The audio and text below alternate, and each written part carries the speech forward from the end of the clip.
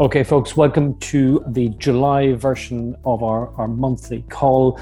I think broadly calm in markets, many markets, particularly in the States, pushing all-time highs, the Nasdaq closing in on that crucial 15,000 level. And we've seen a succession of new highs in the S&P. That comes, I think, against a curious market backdrop. Volatility is falling. We are seeing signs that inflation is picking up in the States. There is this debate of whether that is transitory or not. Most other asset classes are well behaved. Bond yields have fallen. Things to note and keep an eye on. We have some weakness across emerging markets. We have strength in the dollar. Higher risk assets like Bitcoin are weaker, I think, underbid. And I think a sense on our part that riskier equities getting into very, very expensive territory. So we're not minded, I think, to chase this. Daniel, I think, will give us more detail on portfolio moves. Daniel, let's chat a bit about inflation and bond yields. And despite the commentary from central bankers that these high inflation numbers are transitory, they keep printing at high numbers. Yes, that's right. And to be honest, I think we mentioned in last month's podcast, actually, it's not a great surprise to see inflation numbers at these levels when you're looking back on a year-on-year basis. Last year, the economy was clearly very weak.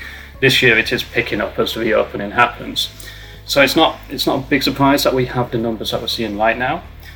The key question, which everyone's focusing on, is whether it is transitory or not. And some of the measures that have historically been quite helpful in gauging where it goes in the future is stuff like the credit impulse numbers coming out of China. It's not the only factor, it's one of many, but it's the one that a lot of market participants are looking at these days. And that really signals a slowing in inflation over the next 6 months or so. And I think that's why the bond markets are also signaling a similar story. Future expectations of inflation 5 years out, or even a break-even rate on Treasury inflation-protected securities. Those are bonds that are linked to inflation in the US. They're not signaling any real concerns about inflation. So my best guess is that we see another month or two of these high inflation numbers, and then we start to see it level off a bit and even fall back to more normal levels. How does that fit with your expectations, Mike? Yeah, one of the things I've been watching all year round is lumber prices, partly because they're a measure of a strong housing market, partly because they're a kind of a speculative index as well. And lumber prices, since the depth of the coronavirus crisis, I think had gone up like 4 times. Now has come right back off to where they were the beginning of this year. So that suggests, I think, that some markets think that this move is transitory.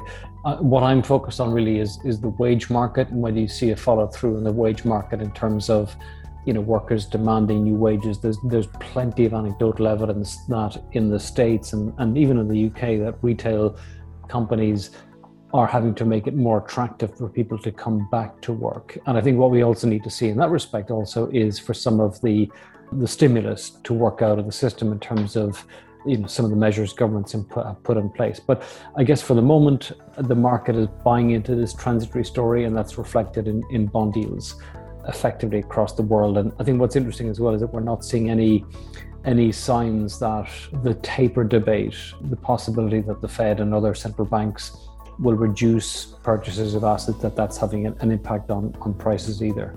Yeah, it does remind me a bit actually of 2016 and when Donald Trump got elected. There was a lot of expectation for inflation then, and the idea that animal spirits would be invoked by his election, and we'd see a lot of inflation as a result. And it was a bit of a scare for the market for about 6 months. The bond market sold off, and then it started to basically go back to its previous trend. And it looks a bit like we're repeating that. Yeah, exactly. We'll see. The impact on the dollar is kind of interesting though, because at the start of the year, everybody in sell-side research thought the dollar was going down. And any time everybody in sell-side research thinks something, you look at the exact opposite and wonder if that can happen. And I think we've seen some signs of that over the last month or two as well. which does have an impact on the performance of stuff like emerging market equities relative to the developed world. Yeah, exactly. And I think, as you said, the consensus was heavily in favor of a weaker dollar. Importantly, we also saw that in positioning. So in terms of where funds, hedge funds, and other investors were placing their bets, what we've seen actually is that they've taken a lot of those bets off, and the dollar has begun to rise. And I think if we begin to see the dollar rise more, that will put pressure on some emerging markets. Bear in mind that across the emerging market landscape, you have a range of political crisis, an ongoing one in Turkey, one that's beginning to erupt in South Africa, and they are two of the key emerging market currency countries. So I think emerging market volatility is something I think we need to be, we're obviously not badly exposed there, but I think investors in general need to keep a close eye on. Yeah. And turning to more positive markets, the tech-heavy Nasdaq has really picked up in the last month or two. But there is a word of warning, because you were telling me about this great stat just before we started on how many days it is since we've last had a correction in the equity markets. What were the numbers again? I mean, a kind of a 5% or so correction in, say, the S&P, which is the benchmark, is a healthy thing in any bull market, because it takes some of the speculative excess out of the market. Now, we've been, I think, about 172 days without one of those, which I think if you go back in history, we've only seen that. You see that kind of behavior maybe once every 2 or 3 years. So to say some sort of correction is overdue, I think is now stating the obvious, and people should, I think, just be that bit more cautious. And that also tells us, I think, of the overextended nature of the market environment as well. Yeah, and that's why, for our clients, they will probably see on their portfolios that we carried out a rebalance of their accounts. And what this basically means is, because equity markets have been strong, if you were at 50% in equities in November, you were about 54 to 55% as of last week. And so looking at this market backdrop, we just thought it was a good time to do a bit of housekeeping and just reset those weightings by selling a bit of equity and buying a bit of bond and cash exposure. So that's what people will see going through over the next few days if they've not seen it already. Good. Okay. I think it's a good footing to be on as we head through the rest of the summer. So look forward to updating people again in August. Yeah. Sounds good. Thanks, Mike.